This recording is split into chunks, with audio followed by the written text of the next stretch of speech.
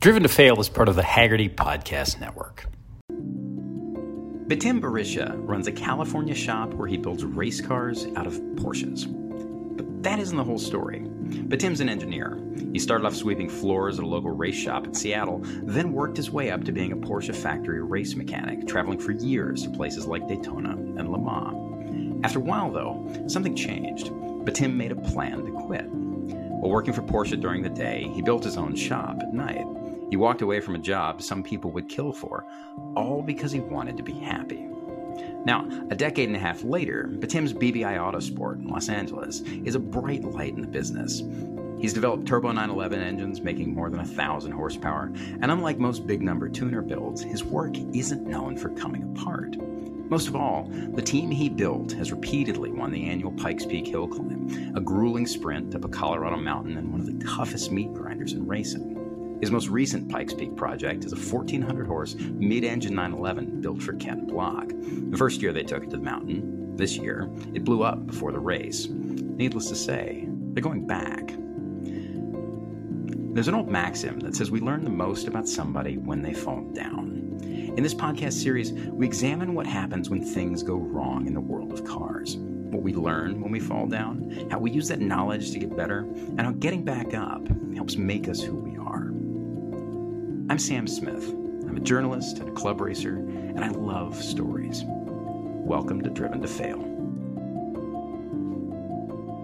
I gotta say, I've met an awful lot of people who run shops, stuff at all scales and all levels of the business, and I am just deeply in love with your career arc, right? Because the nutshell version, the nutshell version is just so much fun, especially in the broad beats. So stop me if I get anything wrong here, because I just want to lay it out for a second. Like, cool?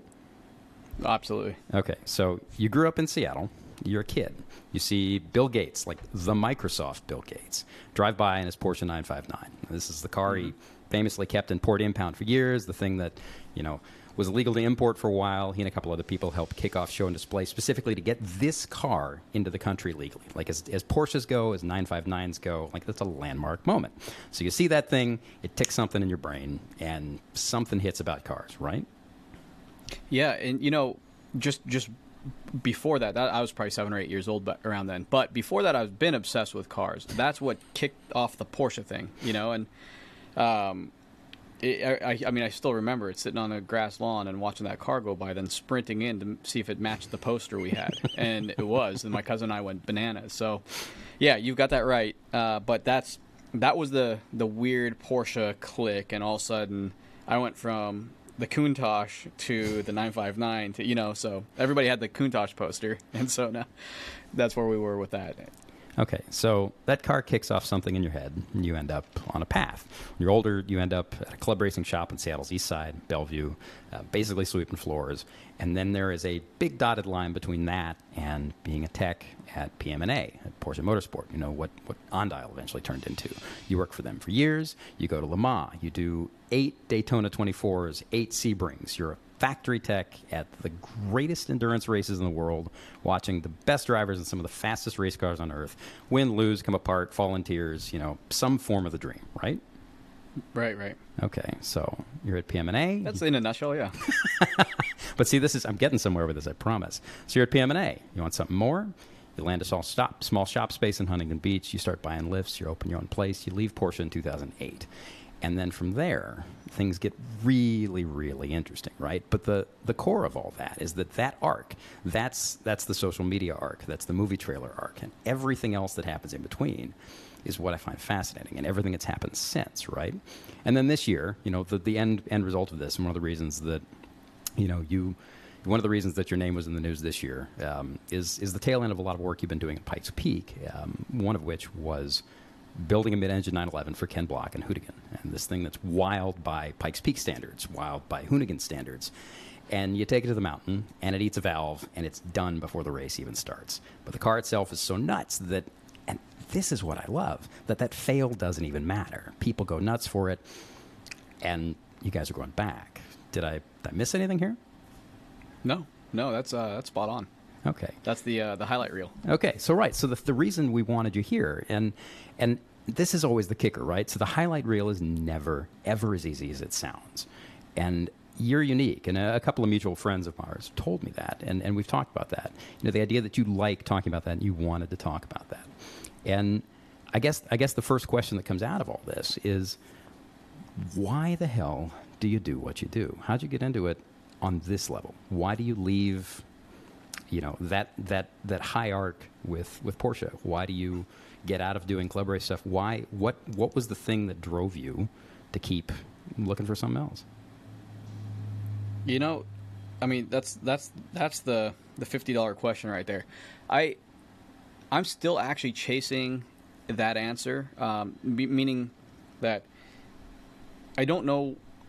There's something that I'm still searching for, and I'm 42 now, and I'm still on this journey. That I can't put my finger on what that drive is. I can't put my finger on why I can't leave good enough alone. And I don't know what that is. Maybe it's I'm not sure, but there is a drive there, and it's sometimes unhealthy, but the push to constantly better myself that I was yesterday, or our team, or the people around me, that constant push is something that I'm absolutely hungry for. And I get wildly uncomfortable in scenarios of comfort. And I should probably see a therapist about that side of things, but we're getting there. But, with that, I am passionate about Porsches. I am passionate about anything automotive. I love it. I think I was drawn to it at an early age. I love and we're talking about failure here. I like the fact that you have 1,000 components, 1,500, 2,000, 4,000 components on a mechanical system, and one small, like a bolt, nut, anything can derail the entire operation, right? So I like the detail of that. I like the symbiotic relationship that each component has with the next, and the overall operation of said mechanical system is defined on those relationships, and they all prop each other up. I think that goes for the team here at BBI. I think that goes through the people I surround myself with, and I really truly enjoy being a small part of something massive. And let's say my contribution to that part, whether it's small or big, could potentially derail or adds value or success to the mechanism that we're talking about, whether it's BBI or it's my family or it's my friendship group or car. So I think operating within that construct is it exposes weaknesses, and you have to look at failures, because if you're not pushing, and we'll get back to that, if you're not pushing hard, I don't think you're accelerating. It's like running on a treadmill as fast as you can just to stay in one position. In order to accelerate, you have to really, really almost be in a constant state of falling to move forward. And that's what I found. And I found that my growth, and I think everybody's growth, I think this might even be a cliche now, but the growth is found in, uncomfort, in the uncomfortable areas. And that's where I thrive. I thrive in not being comfortable. And I think personally, there's something that I find a lot of satisfaction in being outside of my comfort zone. And it's not that I get nervous outside of my comfort zone because I don't know what the outcome would be. I get nervous if I fully understand what the outcome would be and I didn't try hard enough to get there, or we didn't try this extra little, wow, if we do this, that could get us there. And if we didn't try that because it sounds a little bit crazy, then I get uncomfortable. So I've been very fortunate in my my career and my upbringing to be able to push. I've broken a lot of bones. I used to race BMX bikes, and can you clear that tabletop, or can you clear that gap, or can you jump over the side of that branch? And and no, that didn't work. But I think I've kind of grown up in that weird mindset. One of the you mentioned the idea of not knowing knowing the goal versus not knowing the goal, right? And one of the really interesting things I've found with people who make big leaps, people who make a big difference in whatever it is that they do, right? There was always a moment where they had to walk away from something else in order to do it. And sometimes that thing that you walk away from is this thing that most people would give their eye teeth for, right? There's this old story that the iPhone could never have come out of any company that wasn't Apple under Steve Jobs, because building the iPhone required giving up, cannibalizing the business they had that supported the company, right? They had to destroy the iPod in order to make the iPhone work. And your moment for that was walking away from a titan in the business, and not just a titan in the business, but one of the pivotal shops in the country and in the world that focuses on making those cars work better. But more important, that place is, PM&A is, in a lot of ways, that would be a destination for thousands of people who would get there, be happy, work there forever, and then retire. You left. What caused you to walk away? And I don't mean that like it was a bad thing, but there had to have been a thought process, right? Where you wake up one day and you get an itch and you're like, this isn't quite it. And then that itch gets stronger every day, right? Sam, yeah, that was actually a very, very, very pivotal moment in my career. I had two things going for me there. I was young at the time. I was in my late 20s, and I was ignorant. And I still am. But that ignorance and to have been able to be fortunate enough to be welcomed into PM&A and work for that company and then enjoy it along the way. And then while I'm there, I'm daydreaming about working in this essentially kind of a storage unit that didn't even have a front door. We had a padlock on it that I was renting from a guy who had a Porsche repair shop next door, and it was his storage unit. I was daydreaming about that, and I thought that I'm here at the highest level of North American Porsche workshop, like you said, and I want to go to a place where I don't have power run yet, and so I think that I had to answer that, and I had to go, and it was hard along the way, but that was a huge moment, because I finally just said, look, I've always thought about, ever since I was in my early 20s, hey, I would like to have my own workshop at some point, and I'd like to have some creative freedoms that I can try things at, and I can blow an engine up, and I can build an exhaust system and go to a dyno, and if it didn't work, then hey, we're going to cut it back up and we're going to try something else, and we're going to learn along the way of why that didn't work.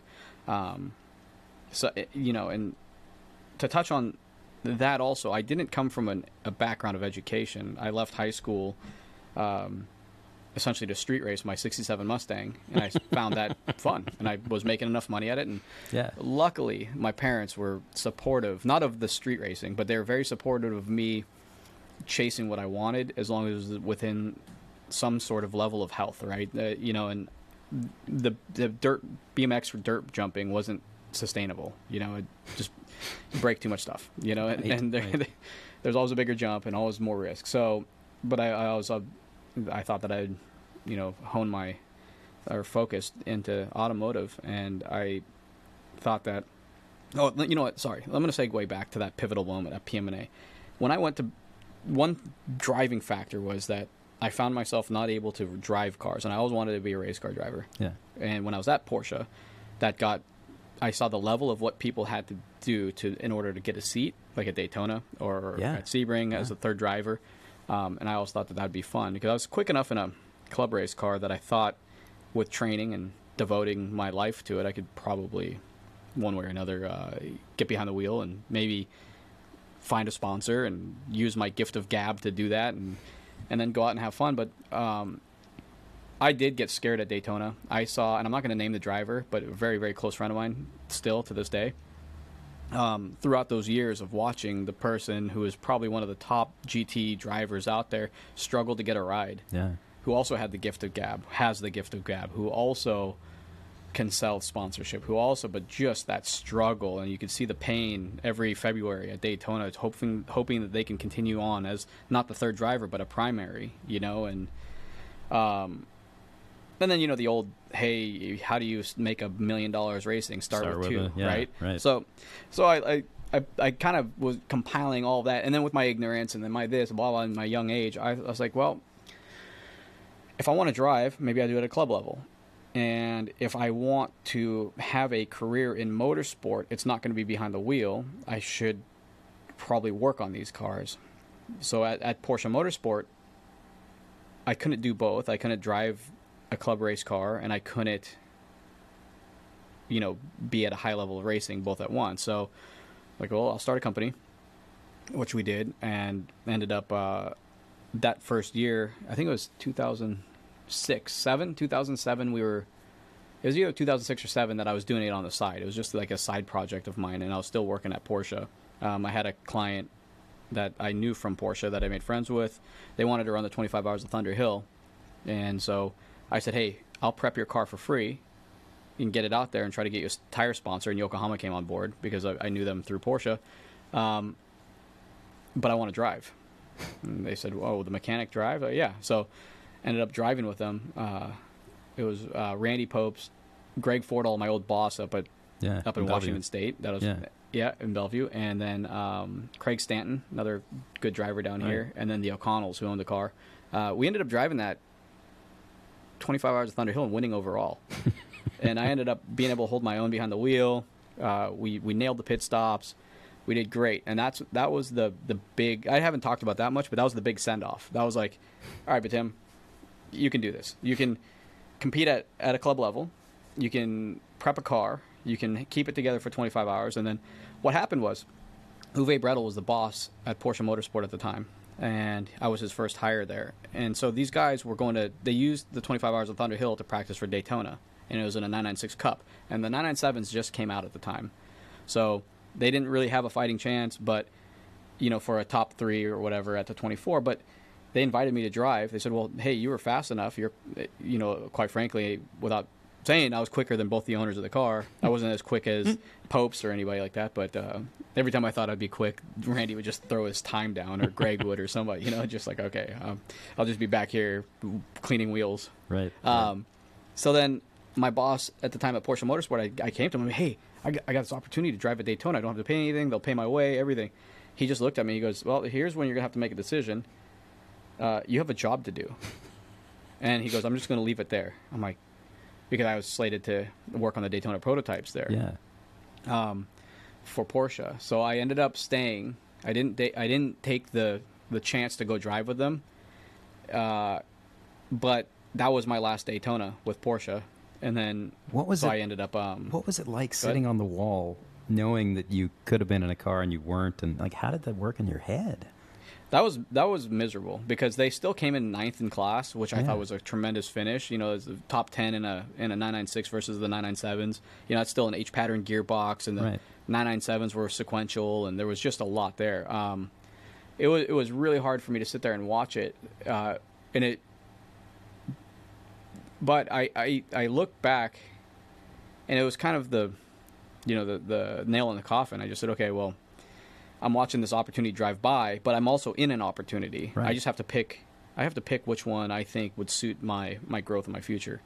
I don't know if I was picking the right answers or not. But obviously that's what's we're here so great talking about right it. now, aren't we? That's so great about it, right? Because in that moment, you never know, and it's common to tuning, it's common to engineering, it's common to solving any problem anywhere. Half the time, you're doing anything worth doing, you're trying to figure out the answer before you even really know what the question is, right? And you in that moment were there, and so what? Walk me through what happened after that. So you leave PMNA. This is 2008-ish. It's late 7. Okay. We were in. We were actually in. Where were we? We were Salt Lake City. We had an issue with, without getting into too much detail, we had an issue with a championship that we were chasing, and Ferrari was really strong.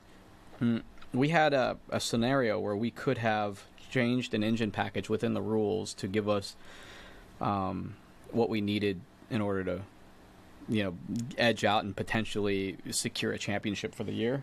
But when those ideas were presented, they were met with opposition because there was other politics in play that I had no idea about. And being a young 27-year-old kid who knows everything already, I got really upset. And I just said, you've got all these teams out here who are paying a lot of money to upholding their ends of their deal with sponsors and drivers and sacrificing time with families and all that to come and race, and we can potentially get a constructors championship, and we're going to do away with that but it's that we could do this if we do, push a little harder.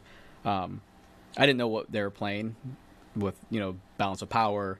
I didn't know what strings were being pulled behind the scenes. So I, like a normal young person who doesn't, lost my mind and got upset and just said, all right, this will be my last race.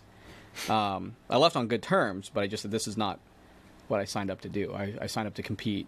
And that exact moment of clarity there as a young man, which was not very clear, but it felt clear at the time. Right. Is kind of why I still compete in these events. Pikes Peak, run what you brung, kind of, right? Yeah. Here's your rule book. I don't care if the engine's on the roof. I don't care. You have to be safe and blah, blah, blah. You look at, you go down to Baja, kind of the same scenario, right?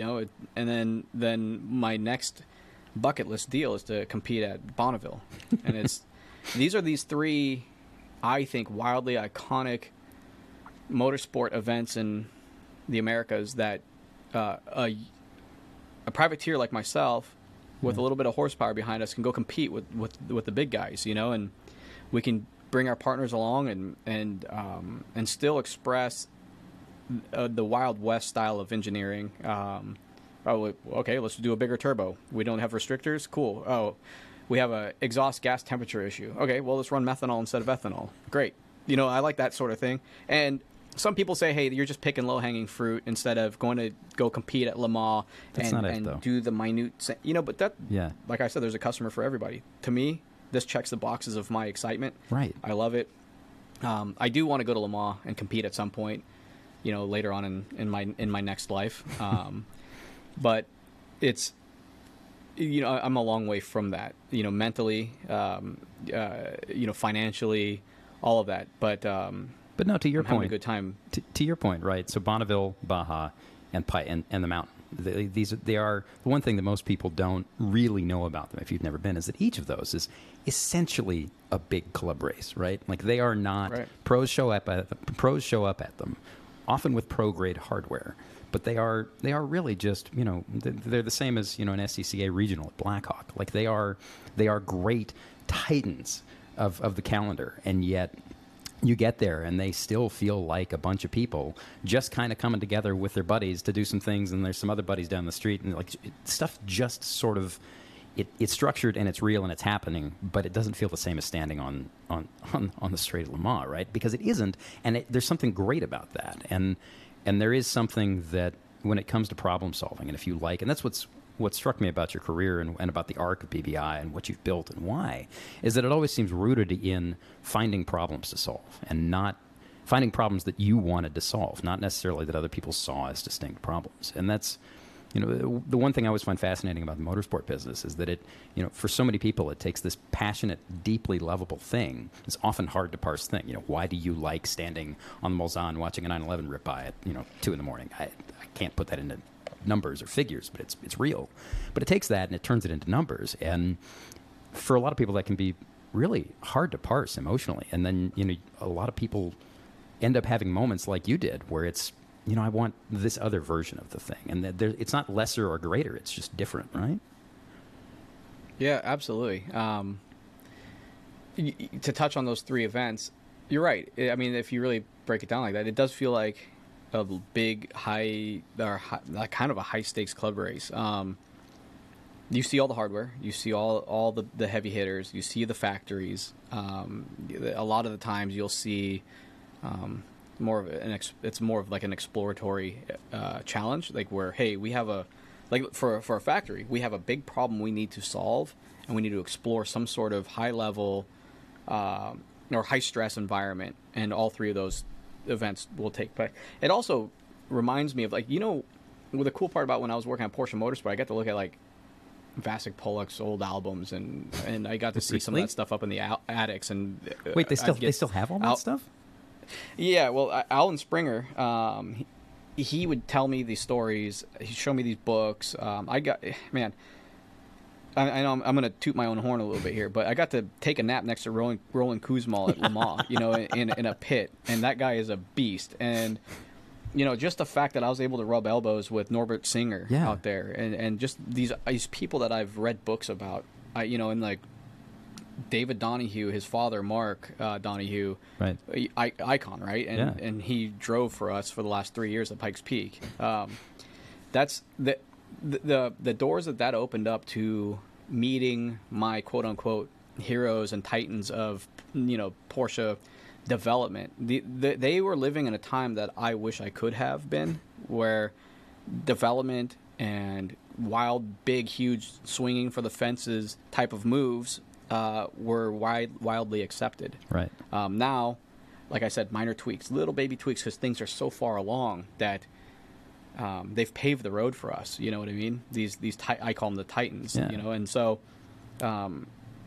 being exposed to that also gave me some weird air of confidence that I could also do something like that at some level.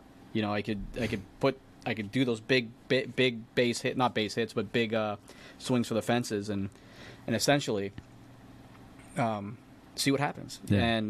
And when you look back, it's like, man, was I crazy? Like, what was wrong? The answer was probably yes, but it doesn't matter, right? Yes. Well, people will still say, oh yeah, but Tim's nuts. But it's brought us to kind of a point of where now we are actually kind of honing our focus a little bit, and those big swings we've learned so much from.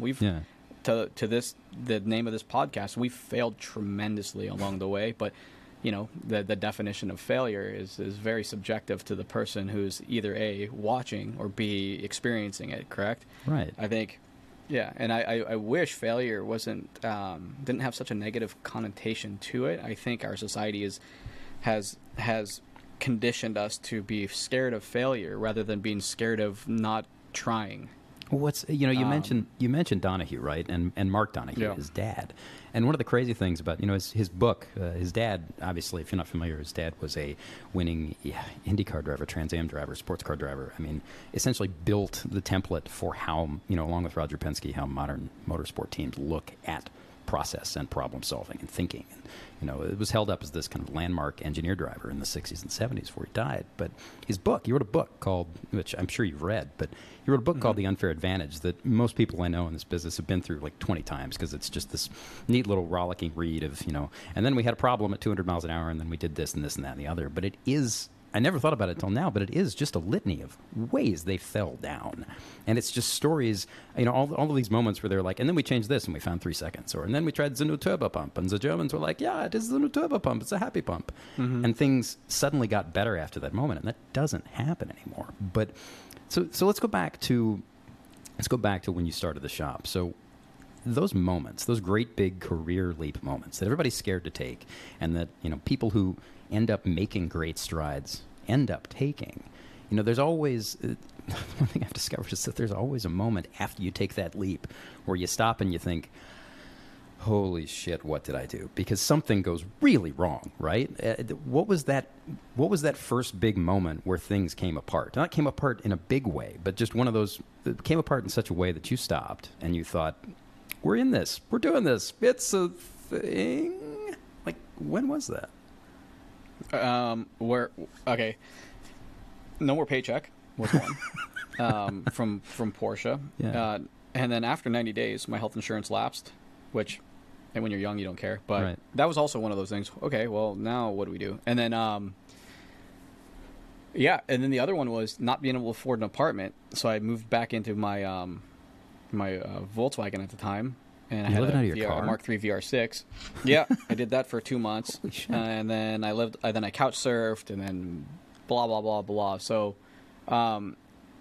those times were tough. And I also, to touch back on that, when I moved to California, I was living also in said Volkswagen for a couple months. And then my buddy Dustin, who still works at Porsche Motorsport, he was like, no, you're not. You come sleep on my couch. And then so I made his life hell for 2 or 3 months until I get back on my feet and get an apartment after I got hired.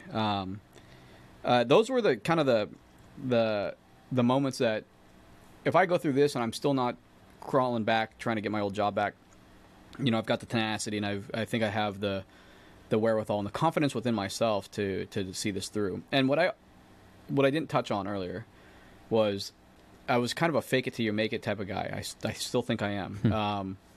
But I have confidence that, and way more back then, that I would outwork anybody next to me, no matter what. And I thought that if I could continue that work ethic, that the rest should pretty much fall in line. Because if I have a good enough attitude, treat people with respect, and outwork anybody around me, those opportunities will start coming my way. And they did, and I just didn't care, and I sacrificed everything to do that. I think that was also part of the drive, and what gave me the confidence, because I believed that, I wholeheartedly believe that I can outwork anyone, which I know I can't. I've worked around some tremendous people throughout the last 25 years. But I had that belief that I would outwork anyone. And still to this day, I still kind of use that. My body doesn't keep up with my mind sometimes. But I like to think that when push comes to shove, and we have to solve problems, and we have to dig deep, that myself and the culture that we've built here at BBI, everybody here in the shop will do the same thing, if not run circles around me. And that's why we have such I think an amazing team here, is because they all have that same drive and ambition and like-mindedness about motorsport and creating and failing and learning. And just the learning process is a lot more expensive. But so so you mentioned failing in the shop, right? And yeah, I've worked in a handful of shops, and I've been around a lot of people who are immensely talented, building, troubleshooting, diagnostic, fabbing, whatever it is. They are immensely talented at the job they are tasked to do. But in the end, you still, the big problem that anybody running a shop has is finding people who are not just good enough, but who are good enough and fit the culture that you've built. So if you're working in a business where, tuning and building, you build 4-figure horsepower 911s as almost routine, right? But getting there, and then much less going racing, these are things that require stumbles along the way, because the process of engineering anything is figuring out what's going to go wrong and trying to get ahead of it, and sometimes you don't. Much less working on street cars, right? Which you do that as well. But when you're talking to people, when you're interviewing people, when you're hiring people, when you're trying to figure out who fits that culture and who comes in the door and ends up being part of the shop, how do you suss that? How do you parse that? When you're looking at somebody across the desk and you're like, oh, the resume works, but I don't know if you're willing to faceplant in the right way or think about it right? Yeah, Sam, that's kind of a casino, because somebody, somebody can present well, and somebody, what I call, they can do a good lunch, yeah. Right? It's not until you see how somebody behaves in the face of adversity do you see what they can do, what they will do, and how they carry and conduct themselves. And typically, this is so simple, but I don't judge people on how good they are when things are good, and a resume, Instagram, essentially the forefront of what we see as every individual around us is that highlight reel, is that bumper sticker, is that the Cliff Notes, the This Is for Dummies book. This is that's the front that we put on in order to get something, do something, be somebody, you know what I mean? And it's not until you get kicked in the teeth and then, like you touched on, and the reason why this podcast is here is what do you do, and how do you pick yourself up, and how do you behave and conduct yourself when you just got run over by a bus, or everything that you thought was going to work, and you've bet everything on it, and it just didn't. How do you pull your pants back up and get on with it? This is a long-winded answer to your question. Is you don't know. Somebody does. I rarely look at I look at a resume for experience. That's very and is their path of their career moving in a direction that we could shape a little bit here at BBI with some time and effort. The other part is my team here. I do a 3-step interview process. First, I have one of the managers of said department. We have 4 departments here. Will then find the hire. They meet. Do you like them? Yes or no? Cool. Next one is with me. I ask all the oddball questions, make them feel weird, and then whoa. And then the What, third like, one like, would be, like what color's your underwear? What tree would you be if you were a tree? Like, what do you ask? I have a level of humility where I mess with people quite a bit, and I want to bring some sort of, I want to see what how they behave in those situations. I mean, sometimes it's inappropriate. Sometimes it's I'm an HR nightmare here. And speaking of, so the third person is HR, is Amy, who's been with me for 14 years here. She then gets to meet with them, and then she's more like the pragmatic, so then that's how you get hired here. Then we do a 90-day process. If you're green, we'll send you through each department. If you just want to work, hey, I just want to work on cars. I'm young. I'm passionate. Cool. All right. So you go with Jared for a month in the engine room. Then you're going to go with Steve in the fab shop, and then you're going to go with Jeremy on the chassis, and then and then Bobby on the rest of the stuff. So they then come back to me and say, hey, this person is showing a lot of promise in this area, but do not put them with me. Put them over here. And then we're like, okay, how's attitude? And then after the 90 days, then we say your employment is full-time or terminated, and then usually I call it the wolf pack weeds them out quickly, or embraces them. Yeah. And more times than not, by the time they make it back to the shop floor, they're embraced. We could see a lot of things, but the hiring process here isn't easy. People I think they get impatient with me because. But I like to take my time with that. I don't like a lot of turnover. Yeah. I mean, Jared has been here for 15 years, Amy for 14. A lot of 5 and 10 year guys and girls here. So, I cherish my relationships with the team here. But that's not to say that we haven't had a tremendous amount of people in and out of here. Also, which is unfortunate. But. Yeah, but it's part of it, right? I mean, the old line is, hire fat. What is it? Hire fat. Hire slow, fire fast. Hire slow. Yeah, you're right. But and that's what you just said toes into the this other idea. I had a college professor once who he was teaching history, so he used to spit out a lot of lines about how people work and how people think. And one of the really great ones that he didn't make up, he stole it, but it was still great, was something like you can tell a lot about a person by how they deal with Christmas lights and traffic. And the idea that when you're put in a situation where whatever you're facing is just. It is what it is, and nothing you will do will change the nature of the frustration that comes from it. So when you have people in that process, can you generally spot the arc? You mentioned that some people have surprised you. I mean, is it you generally know what's going to happen out of it, or do you have people who seem to be going one direction and then flip, and it's like, man, this isn't working, but not in ways I thought, and it's because that big stress moment or something else happened, right? Yeah. I still don't have it figured out. I don't. But nor will I ever. Humans are the most dynamic thing that I work with. And I like to look at. I have an engineer's kind of mindset when it comes to solving problems, but I'm also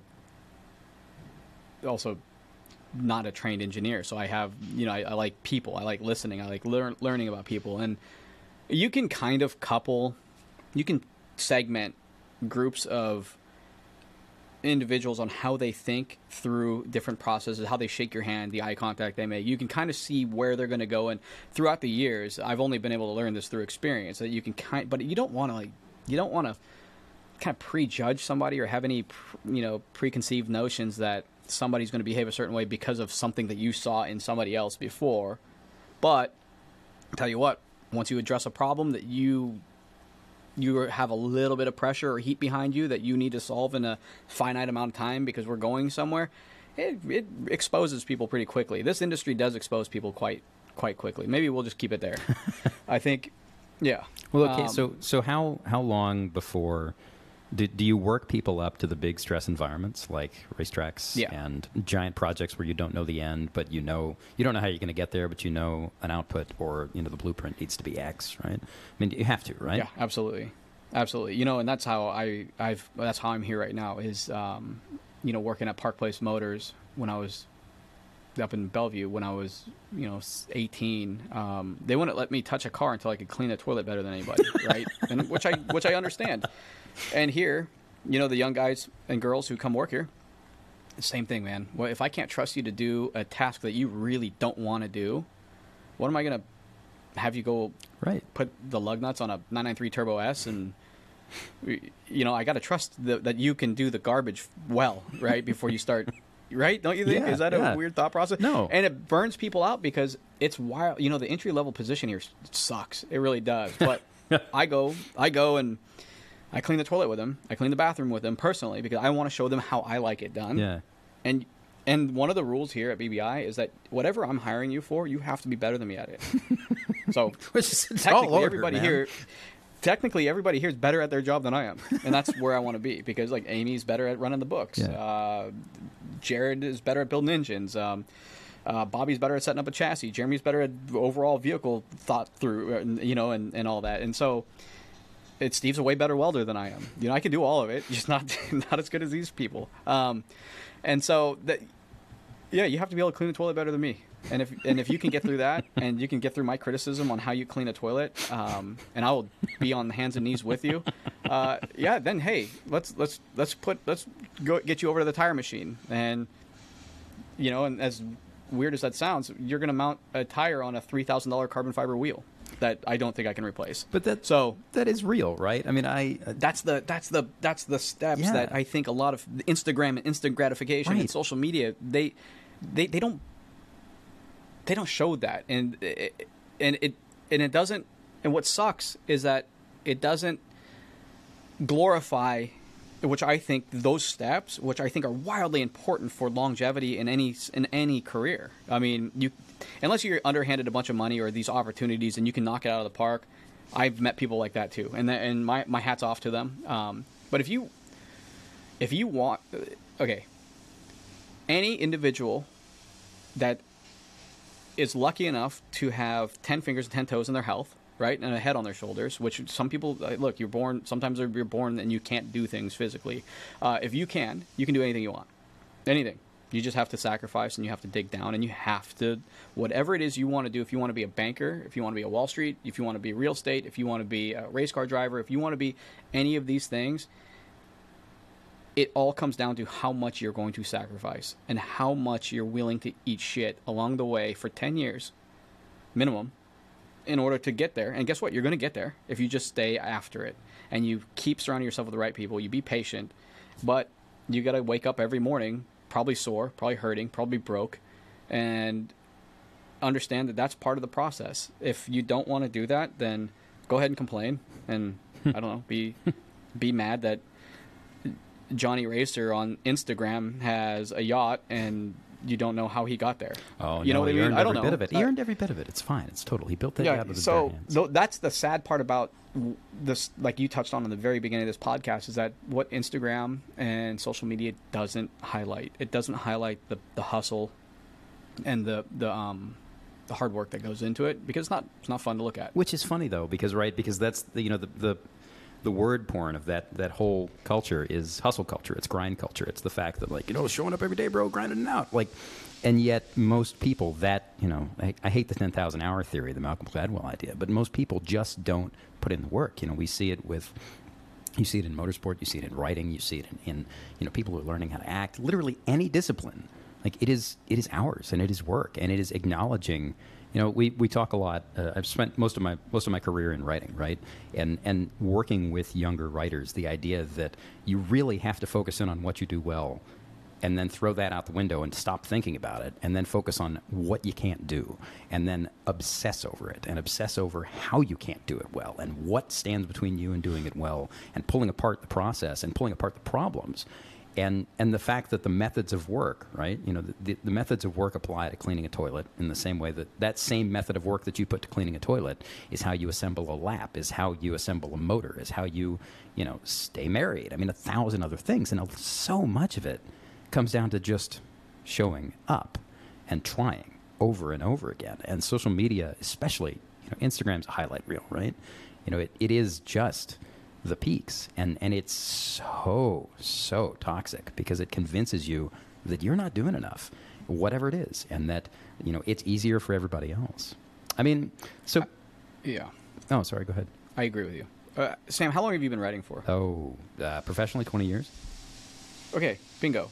Anybody who, what I would say is most of the people I speak to who are, at a level that they've aspired to be at, and they've worked hard at it, and you ask them, it's like that 10,000 hour thing. And it is cliche, and it is, what, I throughout my journey, I've had a lot of successful people tell me the same thing over and over again. I was like, yeah, whatever, I'm going to do this, my blah, blah, blah, blah, blah. Especially this one of my friends, his name's Andy.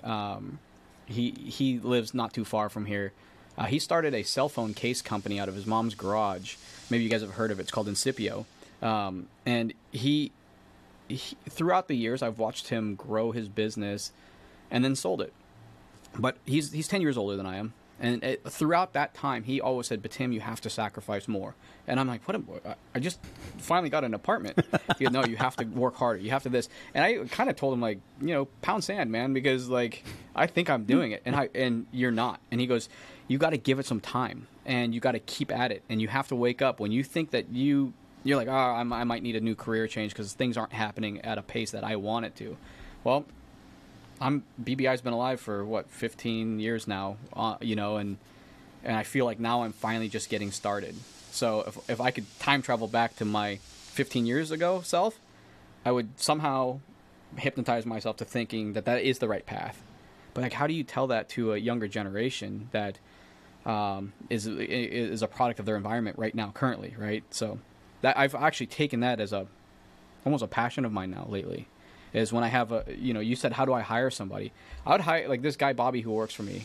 I call him our MVP. He celebrated 5 years so far. Young man, came here when he was 19. Reminded me exactly of as I was. He talked over me during our interview process. He thought he knew everything because he came out of a vocational school. But he had this little E30 M3 that was just beat to shit, and he was putting a single turbo on it that he bought on eBay for a couple $100. And I was like, man, this I like him. So I hired him immediately, and I just said, hey, my job's for sale, but you got to do the garbage.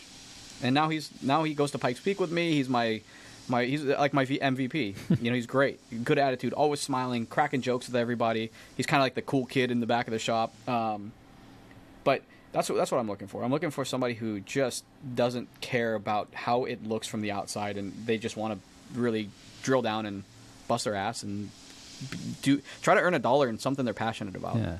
By the way, it's a very hard dollar to earn, but it does come with time. Hardest dollar I've ever had to earn. It's funny, right? It ties into, again, writing is completely not building race cars. It is much not the same game. You guys are doing something that is deeply, deeply hard, and I mean that, right? But at the same time, everybody I've ever known who has built anything creatively for a living or as a hobby, who is any good at it, they stop at some point and they realize that they always hate what they build because they're always seeing what's flawed with it. And when you talk to younger people about it, and God, I sound like a million years old when I say the phrase younger people, but when you try and convey that idea, let's back up, not to younger people, but to anybody who's new to something. When you try and convey that idea to somebody, this idea that you have to hate what you produce because that's the only way you're going to figure out how to make it better. And that there's always this moment, and you can see it. Some people click and they're like, oh. And then some people it takes thousands of hours. It takes years. It takes dozens and dozens of work cycles even to start to process it. But so let's go back a second. So, you mentioned, we were talking about Pikes Peak earlier, and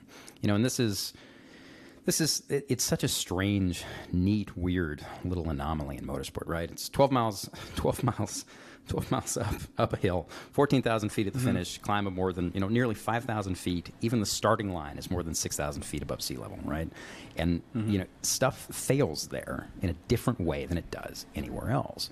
You've run everything from, 900 horse 911s to GT4 Club Sports, everything from factory-built, near box stock race cars to things that did not exist in any way, shape, or form before you built them up that hill. Right.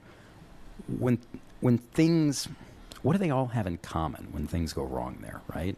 What is it, just the sheer abuse, or is it something else? Man, that's a great question. I haven't found, so I've been lucky enough to have found success competing at Pikes Peak. And I say lucky because it's such a funky deal there that you have such a limited amount of time to practice.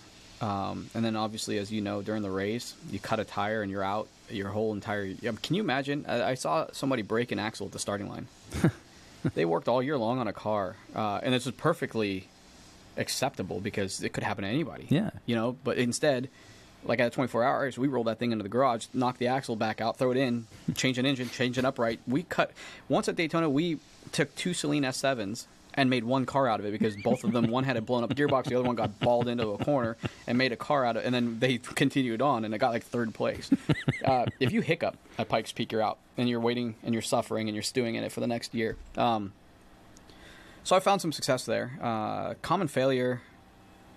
More a pattern or a process. During the race, it's up to the driver. Hopefully the car is where it is. Like if you do your job right, now it's the driver's job, right? To not beat up equipment, not blow the, blister the tires, drive around issues. You really have to drive around issues. You could knock a sway bar out, take your front splitter out, break a wing. I mean, there's so many little things. So you have to drive around that and still maintain a level of competitive pace while being safe. Or in our case, this last year, we missed it on our engine / tuning / everything package, and we ended up not making it to the race. And this was after 4.5 months of late nights, saw a lot of sleepless nights. This is the Ken Block getting car, to Pikes Peak. Yeah, this is the Ken Block car, the pink pig. Get to Pikes Peak June 2nd. Put 5 days of testing on the car, start turning the boost up, everything's going great. Come back there the following week to run on a Sunday, re-geared the transmission, we found some issues, and then turned the boost up even more. The car was just an absolute animal. I mean, scary animal. And I was very lucky. I got to drive the car quite a bit. Really? I didn't know at least that. Yeah, about 3 full days at the track I drove and doing the dev work and getting that thing prepped so Ken can jump in it. I typically do that. Like every time we take a car out there, I'll break it in, I'll run it down. I like a balanced 911, for the mountain, and I like a 911 that has tremendous amounts of front grip for the track, so you can trail brake. But up there, I like a little more understeer, so we get it set up pretty well. We missed a few things, and we didn't have enough tools in our box to recover from it. And I think we were all a little bit out of steam. Underprepared, It was the first time that I've been nervous to take a car to Pikes Peak, and not for the fact of that we couldn't be competitive. I was nervous because I feel like now that the dust has settled, maybe we weren't as prepared as we needed to be, because the thrash of building that car from nothing in a short amount of time during a weird time in supply chain issues. You know what I mean? We had some challenges along the way getting this car completed, and I think that's where that nervousness came from. Was maybe deep down I felt that I should have been more prepared for this. And now when I look back, I can honestly say that is a pretty big reason why I felt funky about the whole thing. So that kind of knowing in your gut that something's amiss. When you look back on moments when either something you've put together as something the shop has put together, or moments you've had as a driver, or moments you've had just running a business, when when things don't end up right, how common is it to have that feeling in your gut that you can't define and you just know something's amiss, right? Is that something that you see a lot, or no? Yes, absolutely. And I learned this early on but I don't a lot of times I don't. It's hindsight's 20/20, and I'm like, oh, man, I felt something, you know, and I ignored it because of let's say the passion or the energy or the whatever the scenario is. When I used to ride BMX bikes, I remember getting a feeling every now and again, and it wasn't until I broke like my collarbone the third or fourth time, I was like, I need to start listening to whatever that is, and it's a very faint. Because you remember what I said earlier, brute force and ignorance. That's how I approach things. Right. But there's a very, very faint, like, behind that. There's a faint, like, hey, dummy, you need to, like, slow it down just a little bit, and then your ego gets in the way. Oh, I'm going to muscle through this. When the dust settles and you're reflecting, like, that is one common thing, is that little butterfly / voice in your head that says, meh, you know, and then... But then you're too far down, you know. Like I've, unfortunately, jumped off the cliff and tried to build the wings on the way down, and especially with the Pikes Peak project with the Hoonipig, that was a huge ask from a lot of individuals to make something work that ultimately ended up failing miserably. From the media standpoint, it seems okay. We're competitors, though, right? It was a hard pill to swallow to tell everybody that we have to pack it up. I'm not okay with that, and that the bounce back from that, and the amount that I've obsessed over every little aspect of everything we did, of every move we made, every bolt we touched, how much I obsessed over that in the last 6 weeks has it's been pretty tremendous, almost consuming. How do you unhealthy? I've had to like back off from that a little bit. Okay, that's really interesting though. How do you know when to call time on that obsession? Because a certain amount of it is deeply useful, and then there's a waterline where you go above it, and it is counterproductive times 1,000. Right? Yeah, I'll hold on to the whale all the way down. It's people around you that see that. Yeah, my wife, for example, she knows when I'm going down, and she knows when I'm like. She almost says you burn everything down around you to find the solution, and to me, from a balance standpoint, it's wildly unhealthy. It's something that I know it sounds weird, like I'm at therapy right now, but it's something that I'm trying to work on, that I can incrementally make the moves I need to make without going like this down into the focused hole and just letting everything else around me fall apart. But that's a hard balance, right? Because on the one hand, that quality is what makes you who you are and where you got and what you have done. And on the other hand, it is easily the one thing that could undo so much of it, right? Do you? I think the yin and yang of that is a relationship between those two virtues that they're required. You have to have the ability to. And maybe, I don't know, how do I put this? You have to have one. You can't have just one of those without the other. You can't have that virtue of, oh, I can solve every single problem, blah, blah, blah, blah, blah. I'm not saying I do. But without the imbalance that it causes within your life or within the construct of what you're doing, I think it's a handshake. I think it's the heart and the mind meeting. And I think... You know, that's a journey I'm on right now, is trying to figure out how can I be more effective with what I do but still maintain balance in life. I have a 6-year-old son. I have 14 people that work here at BBI that I have close relationships with, who also have kids, who, you know, I have myself that I have to keep up. I have to work out. I have to eat. You know what I mean? Yeah. Like, you have your social life. I have my mom, my dad, my families and in-laws, and everything that just goes when I'm obsessed on a project. It was easier when I was younger because I didn't care. I didn't care if I lived in my car. I'd go to the state park, take a shower, and haul ass to work and get it done. I'd work till midnight. I don't care. I didn't care. Now I have a life. Now I have responsibilities. We have a business. We have, you know, those are the things that you remember what I said earlier, when everything's fine. You know, it's like when things aren't fine, which I've found myself in that position a lot. I've learned a lot about how to behave, but I've also failed, not just in like tinkering a car, dropping a valve at Pikes Peak. I failed at balancing my home life. I failed at balancing my business because I don't care if the business goes out of business. Back when I was younger, I want to get this done, and I want to see the result. I want to see this through. Now I can't do that, because then if I selfishly do that, I'm jeopardizing 14 people's lives, you know. And then Yeah, it's one of those things that that it's a kind of almost a new journey for me. It's awesome. I'm loving it. It's just it's a unhealthy what would you call it? Unhealthy relationship with with your passion. But that's the old line, right? It is very, very easy to be. It's very easy to be focused and happy and content when everything is going right. It's very easy to get the balance right when you have two things you're trying to balance, right? Betim needs to sleep and eat, and Betim needs to make the shop run, right?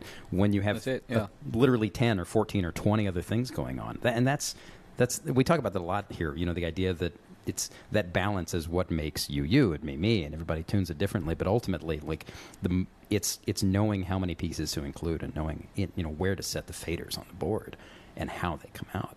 So one of the things that I find really interesting about racing drivers who are generally not as a breed interesting people, but you ask them the right questions and it's like sometimes you get the right answer out of the machine. But between drivers and engineers and people who build cars is their reaction to testing, right?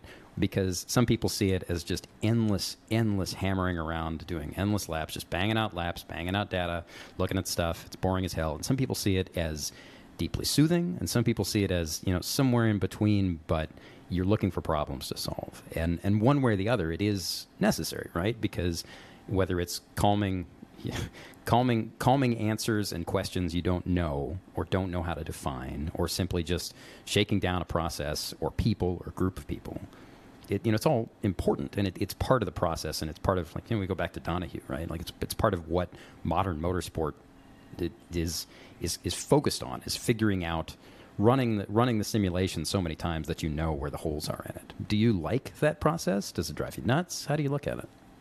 No, I love it. I love the testing process. I love the feeling of exploring. It's almost like you're in a dark room, you're building this car, or you're doing something, and you're in a dark room, and all you can see is this focused little light, and that's each little step in front of you.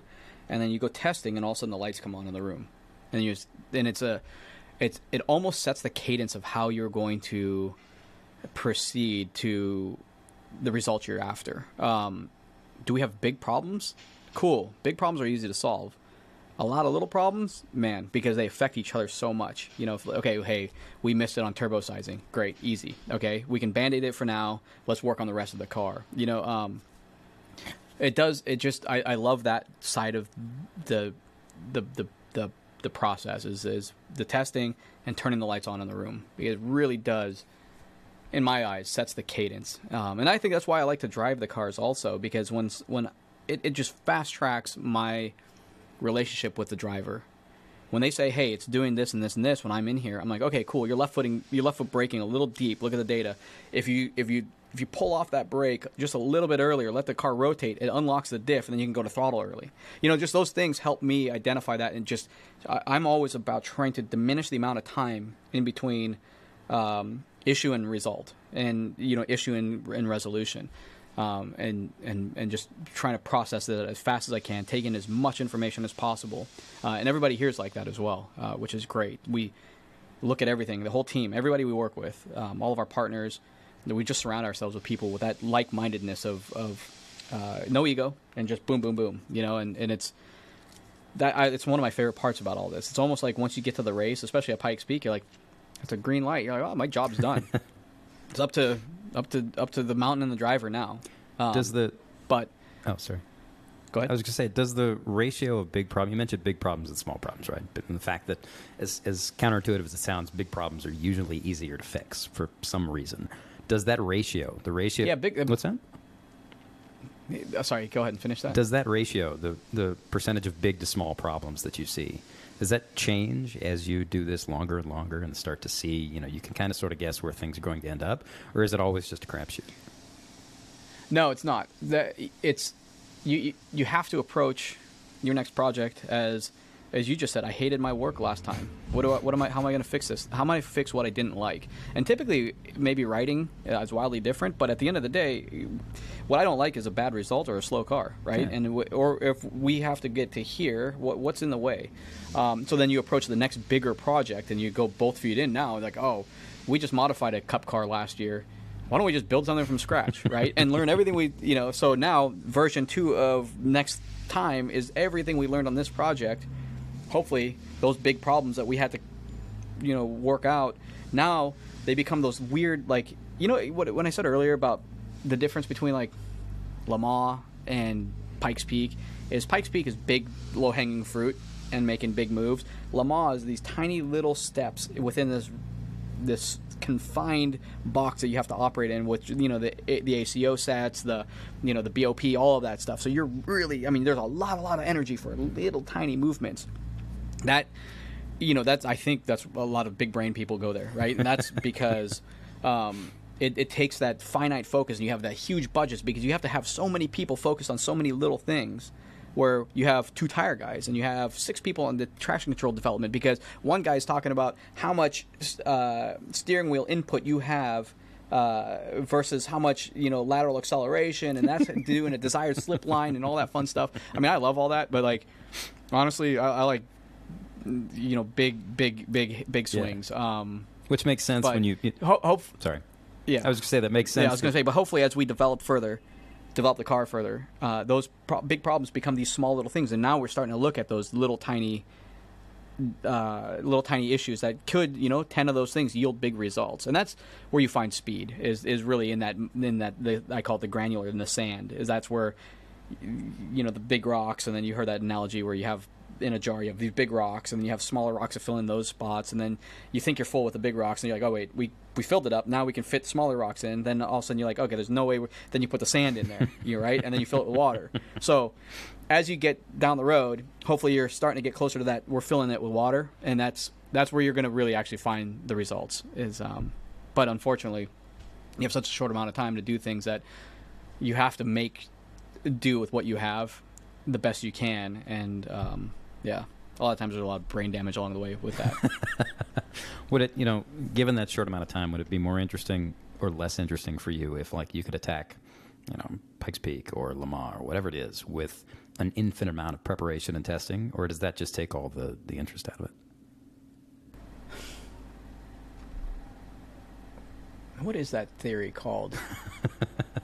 Is it Parkinson's law that states that if I give my guys 30 minutes to knock the wheels off of that, I'm looking at a 71 911 down there, and mountain balance new tires on it and get the thing road tested, they're going to take 29 and a half of those minutes to do it. The job if expands. If I give them 2 hours, they're going to take an hour.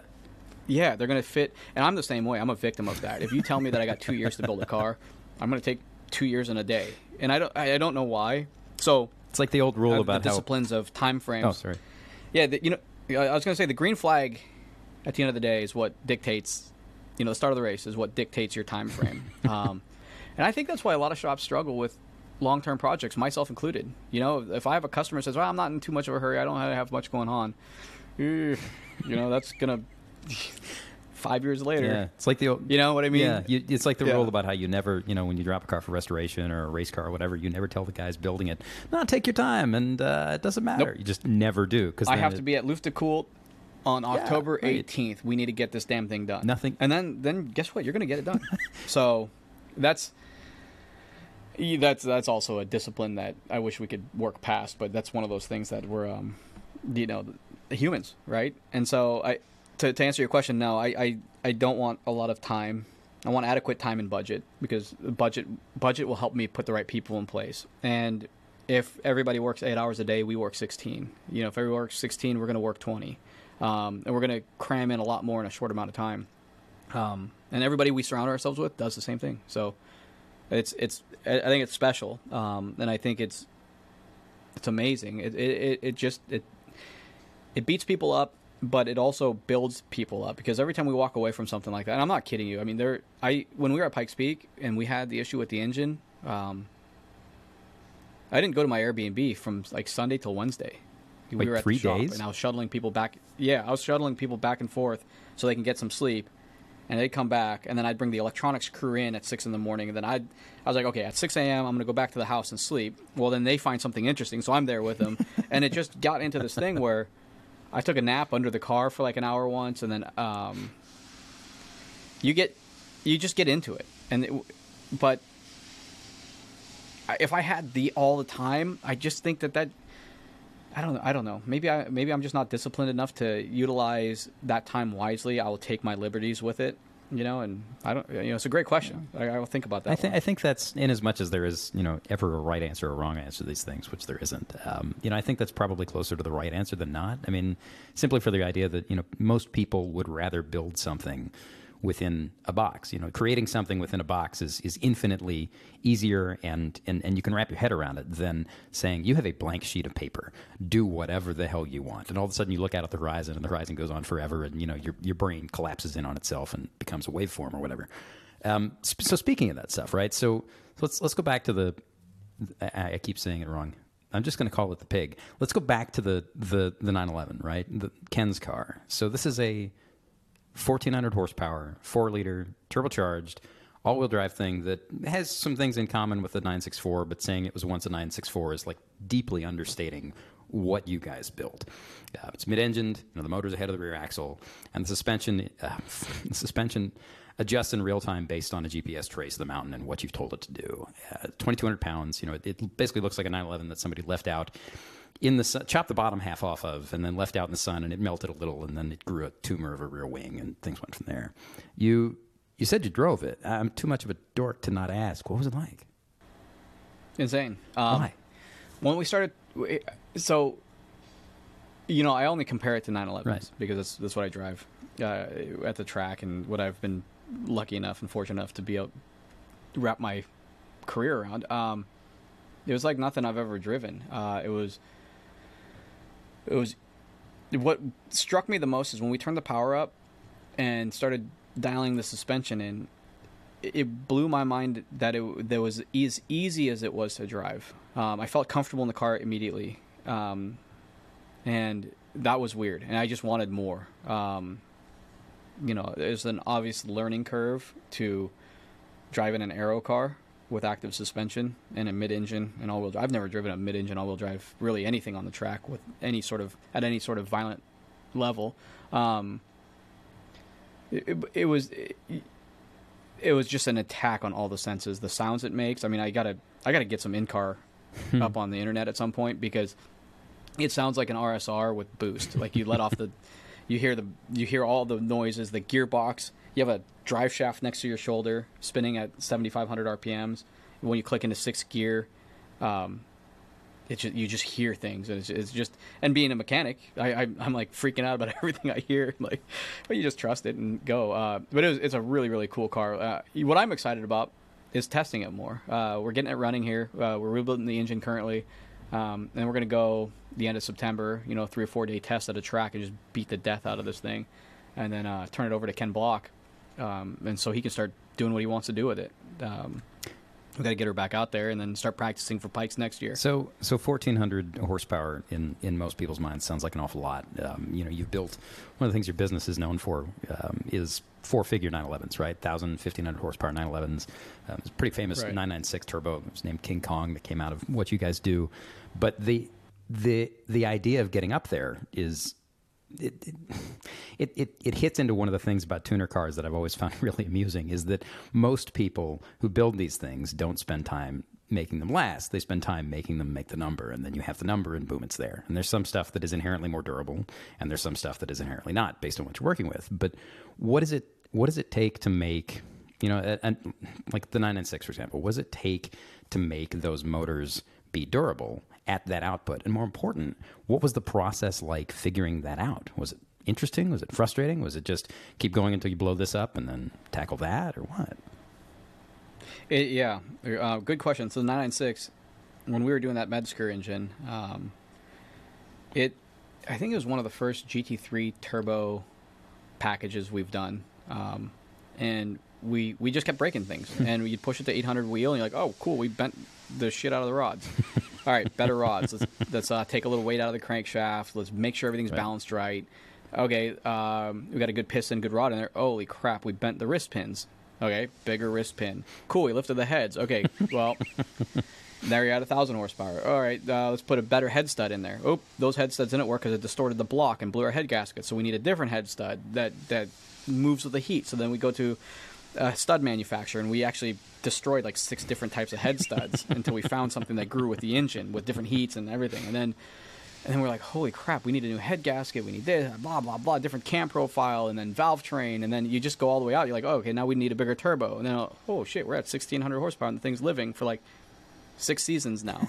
So you just break things. Yeah. I mean, because there's no book. You Right. know, and when we were doing this, it's like I said, it's brute force and ignorance. There isn't like, well, scientifically, you could do a load calculation and you could see what every time I asked anybody to give me the load calcs and cylinder pressures and what the piston velocities are over those cylinder pressures, be like, oh, it's not going to last. Well, it did. The person making our pistons didn't believe how much power we were making. Really? And yep, and they're just like, that's impossible. There's no way. I was like, well, we took this 997 GT3 engine and we made 1,900 horsepower out of it, and that car's been sold 3 times and the engine's still in one piece. So, like I said, I don't know, because there is no book, you know, but now enough people are doing it, right? And there's enough. So, going to the Hoonipig car, the Pig, we started with a different engine. We started with the new MA family engine, right? And that's the latest and greatest. Actually, not the latest and greatest. Second, it's a version right before this now 992 version. And I thought that might be the future of, you know, big horsepower, whether it's NA or why not? You know, I know the Metzger. I love the Metzger. I know it like the back of my hand. But I want to evolve as a company. And that power plant is in its infancy from a development standpoint.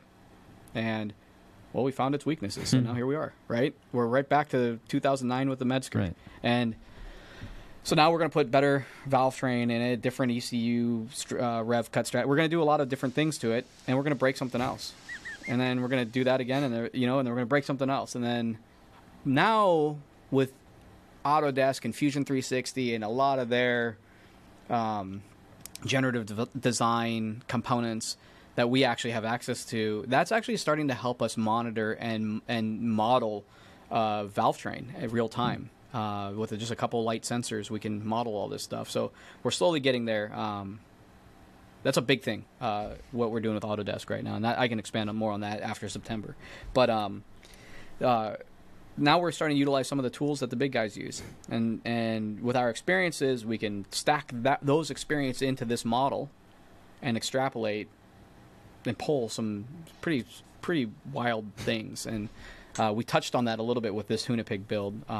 Dimitri, my right-hand man here and lead engineer, he got with the Autodesk crew and did generative airflow models based on what this engine could output, and that's what actually designed our exhaust manifolds. Cool. Was essentially a computer model. I'm not going to say AI because it wasn't AI, but you know, with enough data, it put out this weird shape and this weird flow path that seems to work really, really damn well. So we're going to continue on that path. Oh, cool.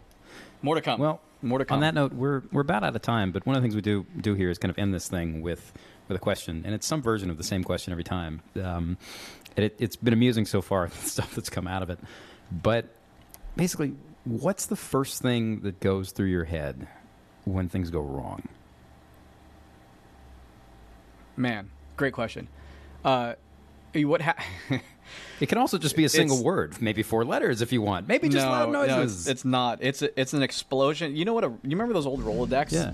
That you'd flip and all the names, and that's what happens in my head of cause of issue, potential fix, and do we have enough resources to do that in a short amount of time? That is exactly what goes through my head every single time something goes wrong.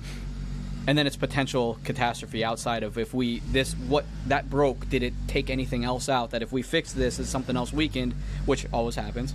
But that is exactly what happens every single time. Like 2021, we had an aerodynamic issue with the 2 cars that we'd get into a porpoise in the front of the car, and it would confetti the front splitter. And just no matter how... So we had to do some design changes in a short amount of time, and I remember... That was outside of my wheelhouse. I didn't know what the hell was going on. And so, you know, we had to address that. But there's always problems. There's always failure. It's just... That's to answer your question. Yeah, the fireworks start, and it's like in a 3-part deal. It's identify the issue, how do we fix it, and do we have enough resources to do so in a short amount of time? And then the fourth, if we answer yes to all of that stuff, like you solve, then the fourth is like, what else did it take out that is going to potentially ruin our drive to where we need to go? So that's my thought process. I love that. That's process driven. You are definitely an engineer, and that's pretty great. Well, Betim, thanks for taking the time for this. We really appreciate it. It's been great, and good luck going forward, awesome. man. Thank you. This is my favorite podcast I've been on. Yes, I appreciate it. we love to hear it. Thanks, man. I'll talk to you in a bit. Awesome. All right. See you guys.